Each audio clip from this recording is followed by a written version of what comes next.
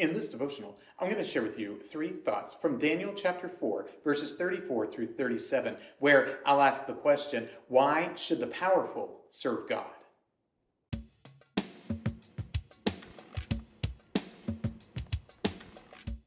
Daniel chapter 4, verses 34 through 37 says, "At the end of the days, I, Nebuchadnezzar, lifted my eyes to heaven, and my reason returned to me. And I blessed the Most High, and praised and honored him who lives forever. For his dominion is an everlasting dominion, and his kingdom endures from generation to generation. All the inhabitants of the earth are accounted as nothing, and he does according to his will among the hosts of heaven, and among the inhabitants of the earth, and none can stay his hand, or say to him, 'What have you done?'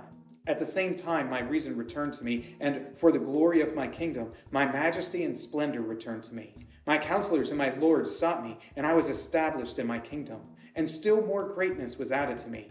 Now I, Nebuchadnezzar, praise and extol and honor the King of heaven, for all his works are right, and his ways are just, and those who walk in pride he is able to humble." Earlier in chapter 4, Nebuchadnezzar, the great king of Babylon, looked out over all his kingdom and said, "I am pretty great. I am the best. There is nobody better." And the Lord decided to humble Nebuchadnezzar. And Nebuchadnezzar essentially becomes a wild man. He becomes a beast. He loses all civility and those things that make us human. He acts like an animal. And he acts like an animal for years.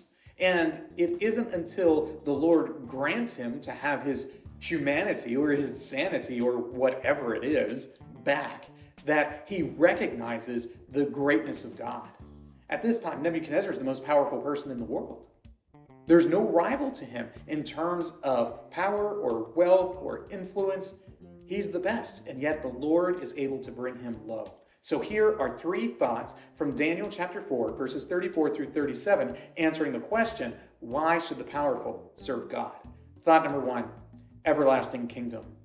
This whole ordeal that Nebuchadnezzar goes through helps him to realize that even though his kingdom is the greatest kingdom in all of the earth, and he is the most powerful man in all of the earth, that the Lord is greater than he. That the Lord, God, is king over all creation.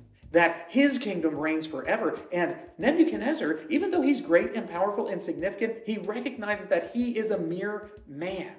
And as a mere man, he does not have the power of the everlasting God. He doesn't have the significance of the God who reigns forever from on high. He just doesn't compare at all. So the powerful should serve God because God is king in an everlasting way. Thought number 2, none more powerful. Nebuchadnezzar recognizes through this whole ordeal that there is none who is more powerful than God. And he knows this because he is the superpower in the world at this time. There is nobody more powerful than him, and yet the God of Daniel, the God of the Israelites, is able to turn him into a raving madman for years. He starts to recognize that there is none more powerful than God, that no one can stay his hand, that the things that God has set out to do, there's no stopping them.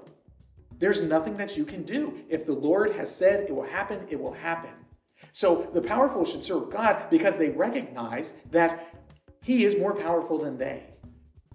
In Star Wars, they say there's always a bigger fish. God is that greater fish. Thought number 3, righteous and just.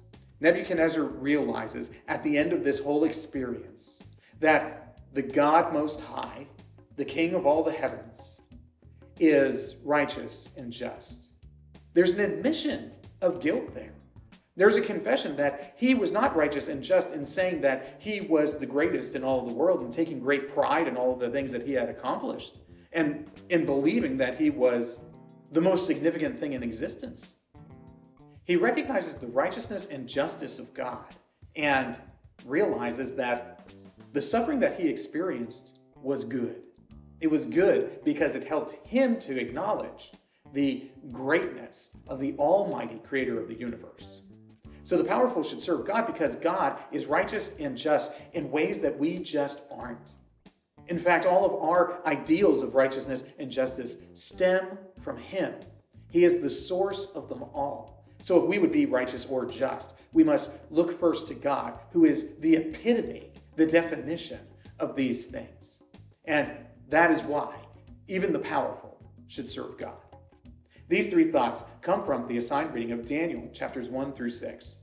If you'd like to read through the Bible with me, you can do so by subscribing to this channel, by clicking on the link in the description, or by joining the Facebook group Through the Bible, where we are reading the text of Scripture together.